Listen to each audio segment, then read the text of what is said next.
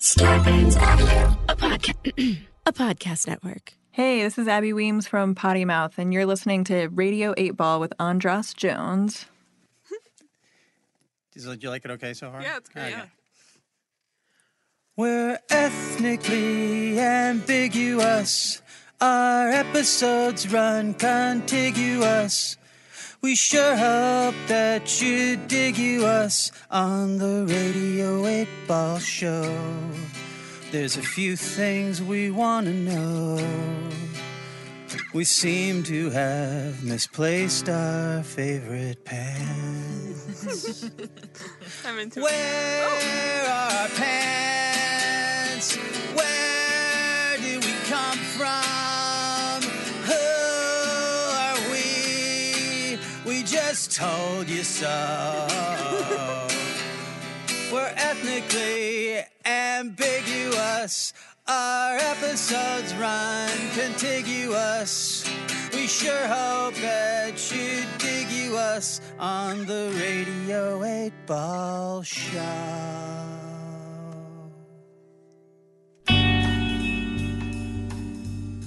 So now we're going to just jump right in. We'll get Okay. to the next segment. We're going to jump right into your question. Okay, cool. Do you want to sit here? Do you want to move over? Yeah. Do I have to? Or Yes, Yeah, 'cause I wanna take please. photos of you. oh, right. Okay. Oh wait, should I have taken photos of you sitting down? Oh, you took photos of I me. took That's photos fine. of you at the whole wheel. thing. I took Yeah, photos of you that's at the fine. wheel. Okay. Okay, so here we go.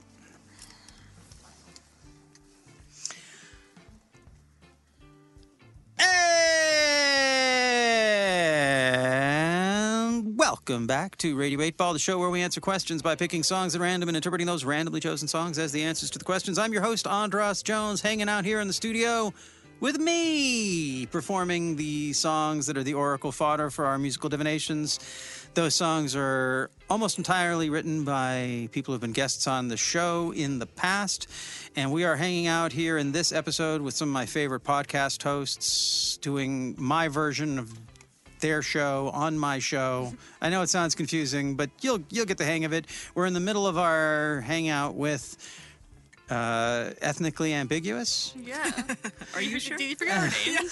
I have three podcasts going in my names going in my head, and somehow Mormon and the Meth Head, Profiles and Eccentricity, and Ethnically Ambiguous. There's enough consonants in there that are all like it's getting. I sometimes I want to call you ethnically amphibious. So in my mind. Technically amphibious. We have tails, by the way. So in our last segment, we talked about some really fun topics. Fun. Anti-Semitism, Israel. Right. It's fun for me that I got to talk about it at I'm all. kidding. That's what I mean. Yeah. These are topics that nobody ever wants to talk about. Well, that's and what I feel like about our show. It's we just like, get to nerd it's out a about bummer it sometimes. Oh, our I show, love but, the way yeah. your show is a bummer. Because it's real. So, okay, so we were in the last, but we were getting into talking about democratic politics in the United States, and we were. Shireen, once again, we were on the verge of an adorable disagreement. I mean, I wouldn't say a disagreement because I hadn't even started. I'm about to disagree, but we were talking about how we ended up with Trump and the role that Bernie Sanders and his supporters I love might Bernie play Sanders. in that. Like as I said, like I went to Arizona, I filmed a rally, I edited, like I made him like a campaign thing. Everyone vote for Bernie, and I was so in that train.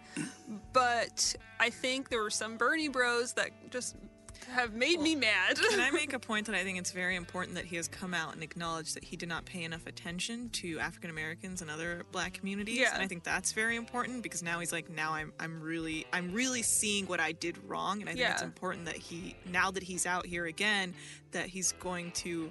I don't know. I think it's a strong effort, and I feel good about it. Oh yeah, no, I feel so good about Bernie just running. I think someone with his amount of privilege that can recognize his mistakes and do better. I think that's so amazing.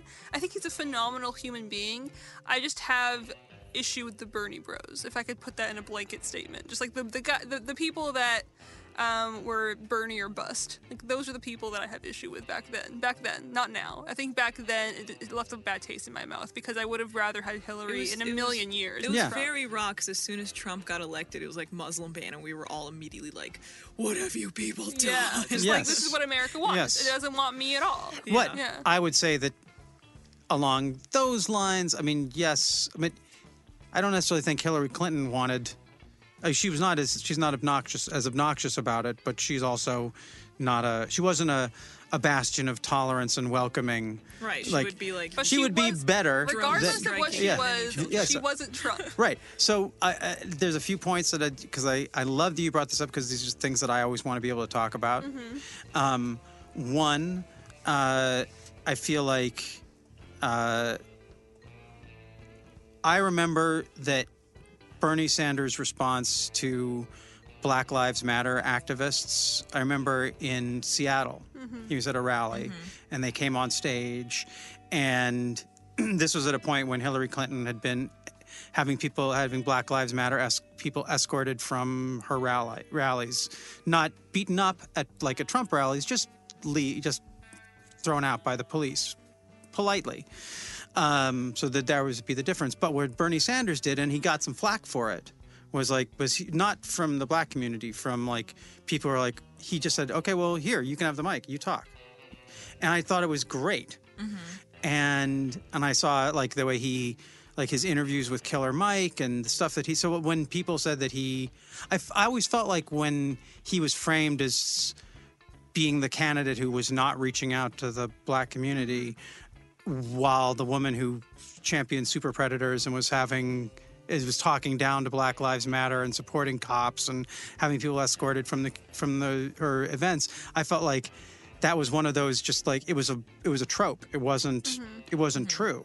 I mean, he on the larger scale, he might have had a hard time reaching that community, but I think that's in part because of the way the DNC portrayed him and treated the black community like they owned them, which I felt was the most racist way to treat the black community, even as a black community, as opposed to as Democrats or voters. It's hard because socialism in its own way is a white concept. Yeah. It's not something that we immediately are. Oh, I tell that to Eldridge Cleaver, but well, it's just true, but it's not something that people they don't understand it. They don't fully grasp it because we're not used to it. Our whole lives, people of color, African Americans, just black people in general, we're not used to these kind of concepts coming at us where we're oh, we weren't raised in Norway. We don't get it.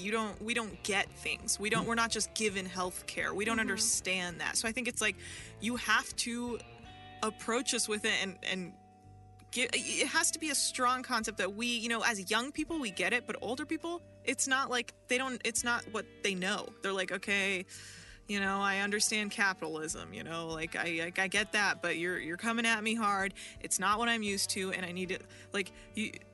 Bernie brought it the best way he could, which that's great, and I think he tried his best. This is a strong year for him. I'm not. There's so many people running, and it's kind of becoming a thing where you're that's what I'm afraid of. I'm afraid it's becoming a little bit of a clusterfuck, just because everyone is running for president, not just the people we thought. So I think out of everyone, though, I'm not necessarily a fan of. I like Elizabeth Warren, but I'm not here being hell yeah, Elizabeth. Right. I'm Cory Booker or Amy Klobuchar, who has really weird rumors about how she treats her staff, where you're ugh, she's crazy, or I don't know. It's because she's also a woman, so of course they'll come after her. But Bernie is, I feel our best bet at this point. No, I agree with you. And I think him having ran against Hillary against the primaries makes him so much stronger. It makes him he knows the situation now better than ever, and I feel so strongly that he can come through. He can learn from any sort of misplacement of press or media or how they portrayed him, and he can come through strong. And I feel good about it. Yeah, I think something I admire about him is that he also probably recognizes the influence he had in young people. He because of Bernie, so many the younger generation all went to the polls. That has never happened before. Yeah. And I think he understands that influence he has, and even if that's the only, if worst case scenario, that's the only thing he accomplishes, that's more than fucking enough. And I want to say one, because I want to get to your question. I'm sorry, but the other thing because you were talking about new blood, and I think the reason that Bernie is so unique is that he is he's just been consistent for their new blood could be Barack Obama was new blood and it was great, but then we were oh, wait a second. You like Wall Street and drones and all. Wait, and you don't He's a politician. You're new blood. It just means that we didn't know what you really believed. Whereas we know that Bernie Sanders was getting arrested for civil rights in the 60s, and he was talking trash onto Wall Street and to the Reaganomics in the 80s. And so there's this thing of just like, I loved it because there was a sense, I think maybe it's like the artist in you. You're like, okay, I'm just going to do stuff that's good and unpopular and just do the right thing forever. And then when you're like 70 years old, the young people will look up and be like, oh, someone has been just on the path the whole time. I can trust that. That guy is not doing this for the money. I think he truly would be an ideal president. I guess my faith in America has dissipated so much. I'm with you. I think that's what really, whether it was Trump, it started with Trump being elected. I remember Election Day so well. I did not recover. And I think since then I was like, oh, this is what America wanted. And then the Muslim ban and the wall and all this bullshit, like just Trump's legion of fear that he just like sticks to. I think as much as I love Bernie and as much as I want him to be president, I think I have become too jaded to have any faith in America anymore. Well, and I'll give you, but the one thing to remember, more than half the people in the country didn't vote. Less than a majority voted for Trump. So it's a 23%. I mean, the electoral system is already something I have issue with. And and again, that's sort of like this idea. To me, don't hate me. I live in Washington. Our state is true blue. It's never going to go for red. But Bernie Sanders won our primary by 70%, and then superdelegates gave the win to Hillary Clinton. I was like, no way. You live in Washington? Yeah. Really? Yeah. You come down here? I come down here to do this. Yeah. It's cheaper. It's cheap to live up there, and people are mean and. It's our life. But the point is, I voted for Jill Stein as a protest vote. I didn't, and I always feel like I want to speak up for all the people in blue states. But you can't possibly think that you would rather have Trump than Hillary. No, and that's what I'm saying. If I was living in Michigan, I would have voted. I would have volunteered for Hillary. Yeah. Because it's a swing state. Yeah. If you live in California, Washington, Oregon, Massachusetts, if you live in Texas, that's fine. That's fine. And all those, and most of the fights I see online between people talking about Bernie Bros are in those states, right? Getting mad at their neighbors. No, I was mad at the swing states. Yeah, I'm with mad you. at the swing states. I'm not mad at a blue state for voting rebelliously or whatever. I'm mad at the states that were like a margin, like a 0.7 margin. And also remember, in those states, Michigan, the states that were worst, that's where Chris Kobach and the Republicans did the most voter disenfranchisement. So even though Trump might have won by like 10,000 votes or something like that, there were over 100,000 in both those states that were purged because their names were there was like Rodriguez or Reginald Johnson, all the Reginald Johnsons. It was a fucking scam. Yeah. The whole thing was a fucking scam. Yeah. I'm just saying, I don't want to blame the people who believe. I don't blame them. And I don't even call them Bernie Bros because it's not fair to all the women I know who supported Bernie Sanders. That was just bro is gender neutral. Is it? Yeah, bro. Call a woman a gender bro. Do you think that term though, the way it was used? I don't really remember it too clearly. I got in trouble on our podcast for saying the word dude was gender neutral and guy was gender neutral. So I just expect everyone to come after me all the time. I just feel so Bernie bro. I'm so impressed that enough people listen to your show to get you in trouble. You just need the one. You just need the one annoying person that's like, actually, you can't say this. The only people who get mad at my show are people who don't listen. They're like, I can't believe that Andras Jones guy is going to say blah blah blah, but I didn't say it. Yeah. No, but I mean, I wasn't trying to blame the Bernie. I mean, no, I get it. There's a part of me that does blame the Bernie or bust in the swing states. The swing. I mean, y'all fucked up for all of us. Yeah. Not really. Hard. There's more than that. There's more layers. A deeper emotion for us because it was that Muslim ban, I think, fucked us all up. Yeah. We were all like, immediately like, trust no one. Yeah. Trust no one. I'll never be able to go back home. I'll never see my family in Syria again. Like, this is like America truly is a garbage place to be. Yeah. Sometimes it's hard to separate your emotion and like feeling your blood, literally your actual blood being told is not okay in this country you live in, where you're like, I will fuck you all up because that's how hurt I am. And it's hard to separate yourself from that when you're like looking at all these people being like, socialism, whoa, and you're like, yeah, totally, like, man. I have more on the line than I just want my family to exist. No, you know? I think you're completely right, because we had so much more on the line than like fucking free healthcare, like, which is I'm all about, but also like would love to see my family again. And I think a lot of immigrants have that same problem, whether they're from the Middle East or now if like in Mexico or whatever. Or Venezuela. In Venezuela, it's really a state of fear that is constant and did not go away at all. And it's becoming there is a light at the end of the tunnel with like Alexandria Ocasio-Cortez and Omar and Rashida Tlaib, or is that how you say your name? Tlaib. I've heard it Tlaib. Is it Tlaib? You know, I'm gonna trust you. Well, regardless, it makes me have more hope that women that I could have seen growing up being like, whoa, she kind of looks like my aunt, or like whatever. Like that gives me some hope that there is light at the end of the tunnel. And but yeah, I think the political climate here was so rough for us, especially for when Trump was elected. But then again, you see my parents who are immigrants who are more patriotic than I can understand, because they're just like, this country gave us a home. Yeah, they're just so happy. They're so happy to be here, and so I remember them. And I get annoyed when people are like, well, why don't you just go to Canada? Well, first of all, it's not that easy. Also, it's cold. And so, yeah, because that's not where I was born. Like, it's not I'm that like, please, I will go to Canada. Please, someone take me there. I would. Don't turn your nose up on Canada. Canada's great. I love Canada, but there's that argument that's like, well, what if you don't like this country? Why don't you just leave it? Yeah, just no, like, that's not my point. It's like, this is also my country. Yeah, right. That's not my point. It is more your country than mine now, but I'm working on it. Well, I want to get to your question, but I'm curious, and I don't mean this in a, it might even sound like a jokey way, but I was thinking about when you were talking. So for you, I mean, obviously, so the first thing Trump does, he comes in, the Muslim ban. Since then, what's going on the southern border has sort of eclipsed it in terms of its crimes against humanity quality. Yeah. Like, now it's not enough just, we're not going to let you in, we're going to steal your kids. Yeah.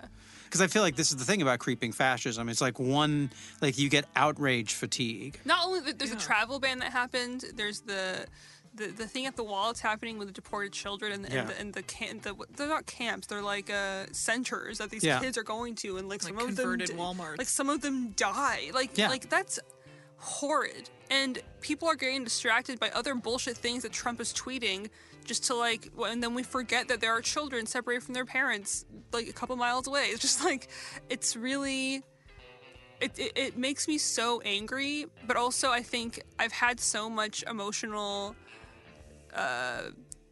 issues to work through when it comes to my family and to Syria. I think part of me is a little like part of me has to turn off my emotions at some point, only because like it hurts so I cannot function. Like I can't.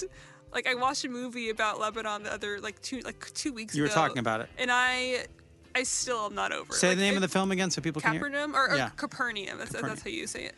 But it's spelled like Capernaum, but it's pronounced Capernaum. And like I usually would avoid those kinds of films that deal with like children and war and everything, because I know how much it affects me.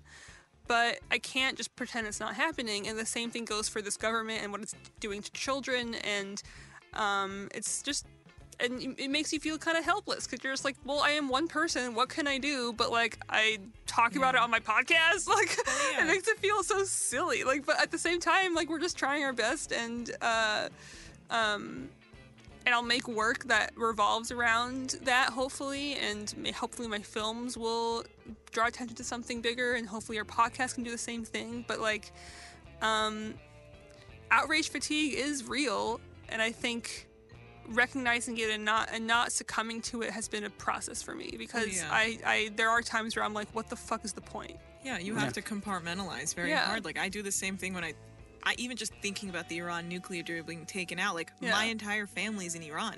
money isn't worth anything there. Everyone lost everything. You don't have jobs. You have nothing because of sanctions. Yeah. And then I try not to think about it because I talk to my family in Iran, like, just, messaging apps every day. And it's like, what the fuck are these people supposed to do? Like, what if one day you woke up and your dollar was worth nothing and you didn't have enough time to go change it out for €1 to hope to God you'd have something that was worth anything. And then all of a sudden, like, all the businesses around you are closing because, hey, guess what? No one wants to send these businesses anything, and everything is of poor quality in the country. Yeah. It's like maddening to think about. And you're like, oh yeah, oh, that just flew right on the radar. Trump was like, no, fuck Iran. That's that. And then, like, no one thought anything about it. No one even consider the consequences of actual human beings in their lives. Sure, the regime of Iran sucks. But you're looking at human beings who, like, just live there. Yeah. They live there and they're Iranians. And this is what we're doing in Venezuela now, too. Again, comes back to this, this country and what we're doing a lot of mischief all over. But I do want to get to your question. Okay. I love the fire of, like, all the stuff you talk about. I'm so glad your podcast exists, and it is important. It is important activism. It really is important what you're doing. I think it's nice when we get messages like, I never heard this perspective before, or I'm a white person from Missouri and, like, I know attracted Arabic people or Middle Eastern people is so helpful for me. So I think those messages really remind me that podcasting has given us a voice to it made us connect with people that we would not have otherwise. Because this is my first foray into podcasting. I don't really work with podcasts other than having one. So it's been cool to see the reach that it has and the people that internationally listen to us. We got an email from China the other day saying just the Chinese government bans Facebook and iTunes and everything. So it's so hard to listen to our podcast, but when they are able to listen to it, they learn so much. So it's like, that's fucking intense, dude. Like, that's the fact that people, like, someone in China and someone in Europe and someone in the South or whatever, the fact that they're listening to us and, like, learning something, and it's just like me and Anna, like, talking about bullshit for a lot of the time. I mean, we do talk about important things too, but we also want to make it, like, digestible. So I think that reminds me just how important it is to, in little ways, have our activism. So it's not just about, like, growing out my armpit hair. It's about, like, I don't know. Do you grow your armpit hair? No, but I just, like, was thinking about, like, dumb, like it's not dumb, but I think, like, activism now is like has become a really Instagrammable thing. And the podcast is, like, at least my version of, like, trying a little bit of action where it's like, I don't need to, like, I don't need to post on Instagram about my fucking leg hair or something to be, like, a feminist or to be whatever. I'm still, like, this is a form of feminism, like, having our own voices and recognizing that it should be there. And even just being people in the podcasting world that are minorities, like the fact that the majority of the podcast plane is dominated by straight white guys and then there's us. I think that's feminism in and of itself, like, we're still there and we're gonna do it. And it's so interesting that being a person of having the confidence and being a person of color at the same time turns into, like, activism. It's kind of a funny thing. Sorry. I don't want to interrupt this, but I do want to try to funnel it towards a question. So. Well. I don't know. My question has changed since the beginning of this episode till now. That'll happen. I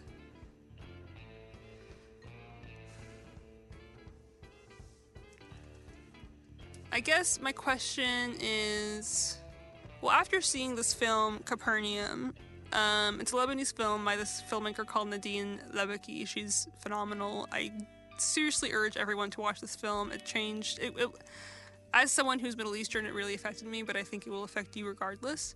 But for me, as a filmmaker, it was truly the most ideal, my dream film that I wish I could make, because it's through a child's point of view, which I think is the most pure, like, literally unadulterated mouthpiece. And it's about tragedy, and it's about real... It's a version of reality that's just slightly narratively altered because it's like a movie, obviously. But I guess my question is,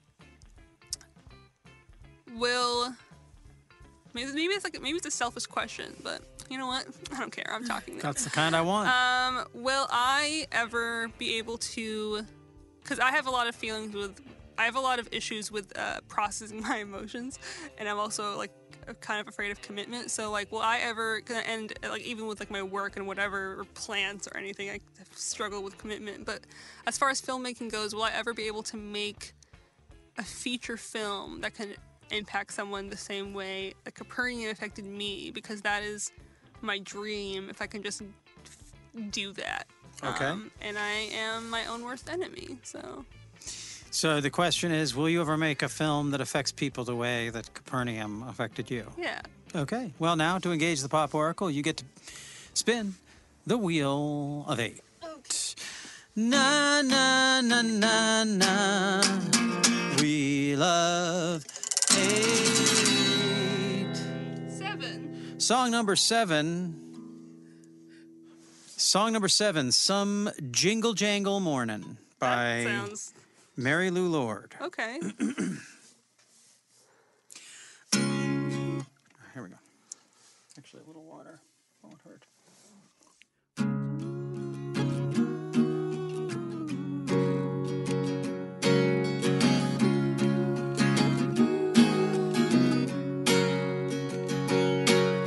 Song about a sunbeam, song about a girl.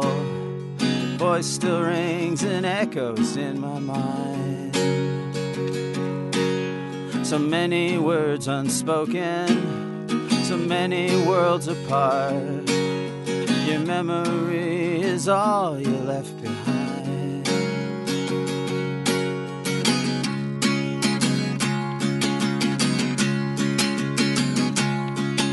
Well, things have all gone crazy, and now it's like a dream.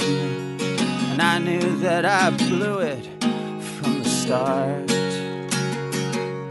I was too freaked out to deal with it all, and too fucked up to care. I sat right there and I watched it fall apart. Well, now LSD and ecstasy won't help me, and my dance with Mr. Brownstone's got too rough. Will you wake me without warning? Some jingle jangle morning, we'll fly away to heaven on a star. Because I love to watch you walk, and I love to hear you talk. But there's nothing I can see to make you feel the same way.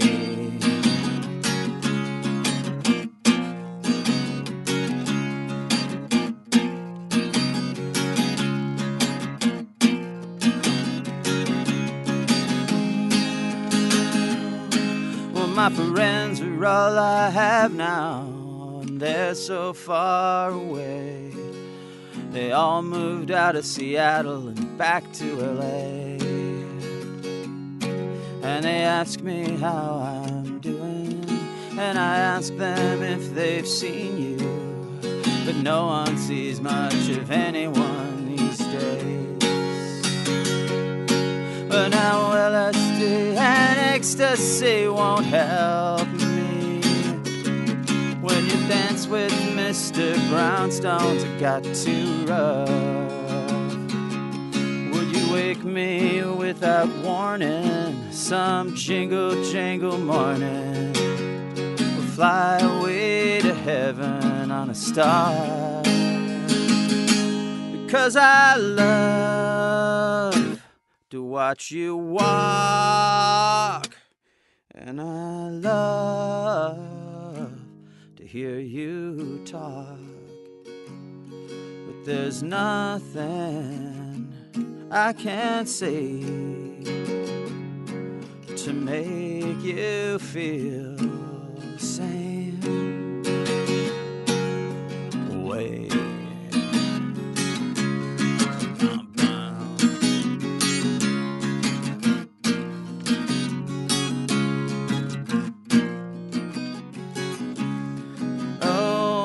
the same old way. And that was Some Jingle Jangle Morning from Mary Lou Lord. You know who Mary Lou Lord is? I do not. She is, but she was a sort of a phenomenon in the early 90s. She made a single with this song with a very early version of Bikini Kill. Oh, nice. And who are coming on tour this spring. Yeah, I saw it. Very excited about that. And the song was about, she went out with Kurt Cobain before Courtney. And so she was sort of, I don't know, adopted by the Olympia scene after she was sort of cast off and sort of brokenhearted and watching all of that happen. And so that's what the song is actually, I think, is about. You know, that song about a sunbeam, song about a girl, your voice still rings and echoes in my mind. I think it's about Kurt. And she was on the show recently, and I got to tell her, maybe I've told this story in the past. I met her when we were playing open mics in Olympia, Washington. And I just thought she was great, but I didn't know anything about her story. And we had a plan to get together and write songs. And I called her up, and she was like, I can't really do it today. I was like, well, she sounded sad. I was like, what's the matter? She's like, well, a friend of mine killed himself. And I was sort of like, oh God, that's, the impact was like of a person telling you that their friend. I was like, oh my God. And there was just sort of this silence. She's like, it was Kurt Cobain. I was like, oh my God. Oh, okay. And that was the first, I didn't even know that he had, so that all is sort of encoded into that song. And if you hear her version, it's so much better. She's wonderful. She has an amazing voice. And so, but it's a pleasure to sing that song. And now I'm curious what you think about that as the answer. I had some ideas, but I'm curious what you think about that as the answer. I had some ideas, not all of them great, but there's like a lyric where she's like, I freaked myself out, or like I don't know if she used the word fuck. Did I fuck it all up or something? Yeah, I was too freaked out to deal with it all and too fucked up to care. Yeah, I think that. That's it. And then it is interesting because like she talks about like feeling this. You can't make him feel or make them feel the same way. So that's like, oh, I guess I can't. That's like a lyric. It's like the same way or something. But. I mean, it's like a bittersweet song. It sounds like it's deceivingly has a happy tune, but it's actually really sad. Yeah. Well, what did you think, Anna? I feel like it was kind of to me like just learning to kind of get out of your own way, to kind of like you were saying, like ecstasy won't help, drugs won't help, LSD won't help, even though it's great. So yeah, I think Anna's right. I think I do. I am my roadblock. Yeah, I said it before the song started. I am my own worst enemy. Well, that's where when I paraphrased your question, I just brought it down to the question, but the context is really where it's at. Like the thing about consulting oracles is that today's answer applies to today, does not apply to your whole life. Right. The reading, you'd ask the same question tomorrow, get a different reading, which will be equally as true. But the way you couched it was in, I hate myself and blah, blah, blah. I judge myself. I didn't say that, Andres. No, but you said something along those lines of like, I'm very critical of myself and I don't, and it made me feel like that idea of like, the chorus made me, it was where it was at. It was like, right. I wanted you to sing. In my mind, I wanted you to sing this to you. Yeah. Like, I love to watch you walk, and I love to hear you talk. But there's nothing I can say to make you feel the same way. Because it's a love song to myself. And it's also I was thinking more like it's the frustration of someone who sees you as this shiny, charismatic thing. And this isn't you. I have this with so many of my friends who are the most talented, charismatic, exciting people, and they can't see that about themselves. They're so focused on the things that are wrong. And I'm the same. I mean, I'm the same way in I do the same things to myself. I have other people who are that way with me. But that feeling of being so frustrated, you just want to be like, you're great. Why do and you could be like that to somebody else, but it's hard to be that for yourself. So I mean, I wouldn't say I didn't mean to say that. I know what you mean. I know what you mean. But I am very critical of myself, and I am trying to get over it. But I also think that's like the struggle of like making art. Is that you just want it to be good and to connect with people, whether it's like poetry or film or music or whatever. You just want it to be good, and often your standards are unreasonably high, and it also invites, especially living in LA, it just invites so much comparison and invites so much, it's like a field of insecurity here. Just every other person just wanting the same things you do or competing with you in their own way or whatever. But I do think that song is really, it's like a therapy song to me. Yeah. Just, gotta love me.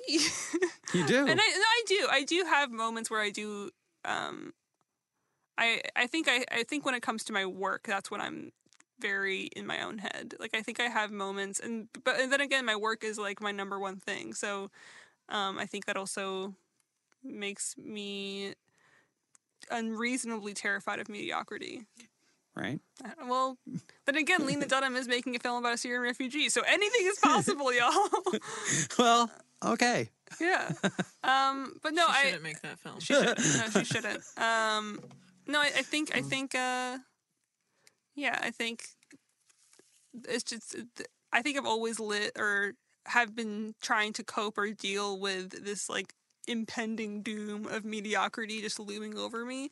And I think once I am able to, I've recognized it for a while, but once I'm able to just like walk past it, and even if I get like a little, if the rain cloud makes me damp, I can just still do my stuff, and maybe I'll be a little soggy, but that was gross. No. But I think I hope we know what I mean. It's a good metaphor for like just your dark feelings. Yeah, I think if you don't at least try to do anything, and if you're constantly fearful of whether it's mediocrity or failure, you'll never do anything. So I think for me, it's just like overcoming that fear that is always going to be there, and not even just trying to, because pretending it's not there is part of the problem. You have to pretend it's there. You have to know it's there and live with it and walk side by side with it, the same as you would with your depression or your anxiety or any other mental disorder. So yeah. And that's luckily being an artist, you have an outlet to work at. That's the thing I love about, I mean, we get to, all of this stuff we can use. Yeah. It's a catharsis. If you're a bus driver and you use all your stuff at your job, you're going to get in trouble. Mm-hmm. But as an artist, make it as soggy as you want. Yeah. Make it as soggy as you want. You heard it here first. It's a sex thing. Okay. I'm kidding. I'm sorry. That's hilarious. It's totally inappropriate. You just Me Too'd me. Wait. Okay, I know we gotta go, but just quickly, is Me Tooing? I thought Me Tooing was when you call someone out who has done something bad. It's not, but you're saying that Me Tooing is when someone does something bad. Like every time I make her uncomfortable. I now have been Me Too'd. Like I've emotionally assaulted her. I too now am Me Too'd. I don't know. It's like a weird. She's the victim. I am the offender. Yeah. I have assaulted her verbally or otherwise. I have acknowledged that she has sexually harassed me on this podcast because I said the word soggy. I'm so excited that it's not me. Yeah. Of course it's not. It's always me. I'm always the one in trouble. Not at all. Well, this is your third. This is my third Radio 8 Ball, Shireen. And thank you so much for having us. I think we're going to make it a yearly thing. Every season, this is our second season. We'll have you back in the third season. Yes. And we can just grow together as podcasts. It's funny because every single episode I've been on, even though they are months, years apart, I am still depressed and sad, asking very depressing questions. So does change exist? You tell me, listeners. I don't think you can just drop depression, but you can make it work your life around your own depression to not have it hold you down. Also, I'm fine. I am fine. Don't worry about me. I am working through my own shit. It's hard working on your own shit because a lot of your shit you have to do by yourself. And as a filmmaker, I work by myself a lot, whether it's writing or whatever. And I think when you're by yourself for an extended period of time, you just gotta deal with it. Like, coming here today, it was my first time interacting with humans all day, and it's like 9 p.m. And that's just part of my life right now, so... I can relate to that. You gotta get a puppy, man. I gotta come down to L.A. In Olympia, I don't see anyone. Yeah. I don't see anyone, but then I come down here. But you're probably surrounded by forests, and I love forests. Oh, I see trees. I have trees right out my window. Trees and birds. It's wonderful. I want to live in a forest. Well, again, thank you for giving me the opportunity to have these conversations with you, and thank you for doing your podcast. And, I believe you that you're depressed, but your effect on me, Shireen, is the exact opposite. You are, you're a star. You're a star, babe. No, I mean, depression is just an accessory, Like, some and it works for you. Some people wear necklaces, and some people wear depression. I'm just depressed. You and Charlie Kaufman and Larry David, all my Charlie favorites. Kaufman's a fucking god. Yeah. So thank you for that. Oh yeah, of course. Yeah. Okay, well, thanks for having us. It was a pleasure. Should we plug our shit? Is that okay? Yeah, go for it. Do you wanna? Yeah, we have a show, Ethnically Ambiguous. I don't know if you haven't heard about the show, it's called Ethnically Ambiguous. Just we're on iTunes. We're anywhere you find podcasts. Just Google us. And if you're on Twitter, you can follow us at Ethnically Amb, AMB. On Instagram, we're Ethnically Ambig. Yeah, we post a lot of news and keep up with things. I thought you said nudes. We post a lot of nudes. That's how we get the likes, y'all. Yeah. Free the nip. Mm-hmm. But also, if you want to follow me, I am Shiro Hero on Instagram, SHEEROHERO, and on Twitter is Shiro Hero 666 because God is dead. Yeah. And where are you? Oh, I'm at Anna Hosni on Twitter. She's easy. Yeah.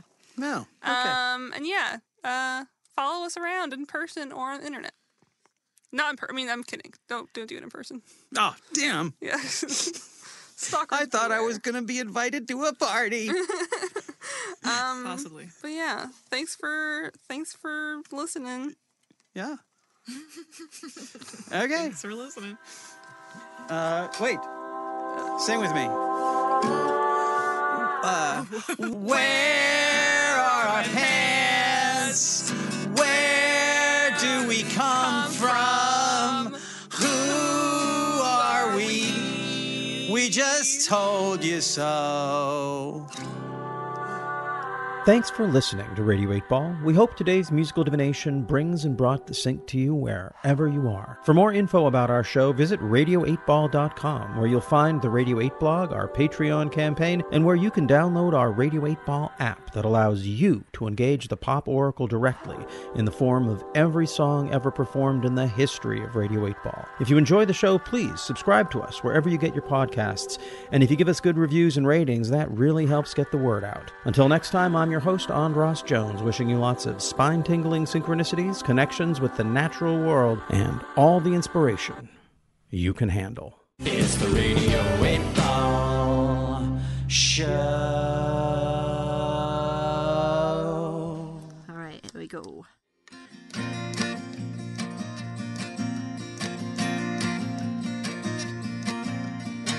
Song about a sunbeam, a song about a girl. Your voice still rings and echoes in my mind. So many words unspoken, so many worlds apart. Your memory is all you left behind.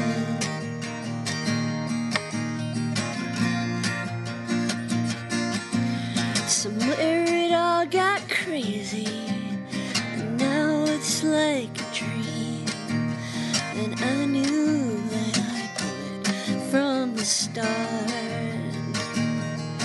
I was too freaked out to deal with it all, and too fucked up to care. I stood there and watched it fall apart. Now LSD and ecstasy don't help me, and my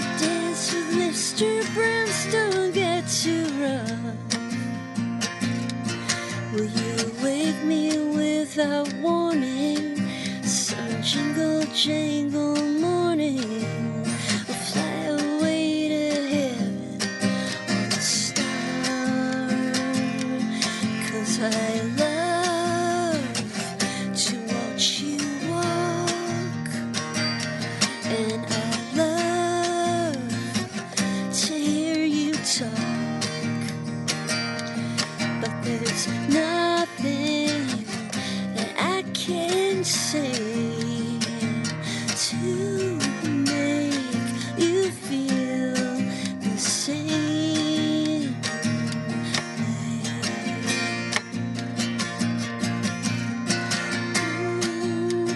Now my friends are all I have now, but they're so far away. They all moved out of Seattle and back to LA. And they ask me how I'm doing, and I ask them if they've seen you. And no one sees much of anyone these days. Now LSD and ecstasy don't help me, and my dance with Mr. Brownstone got to run. Will you wake me without warning? Some jingle jangle morning will fly away to heaven on a star. 'Cause I love to watch you walk, and I love to hear you talk. But there's nothing I can say to make you feel the same way.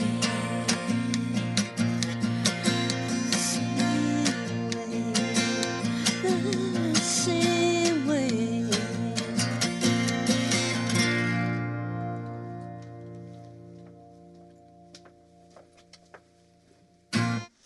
It's a good show.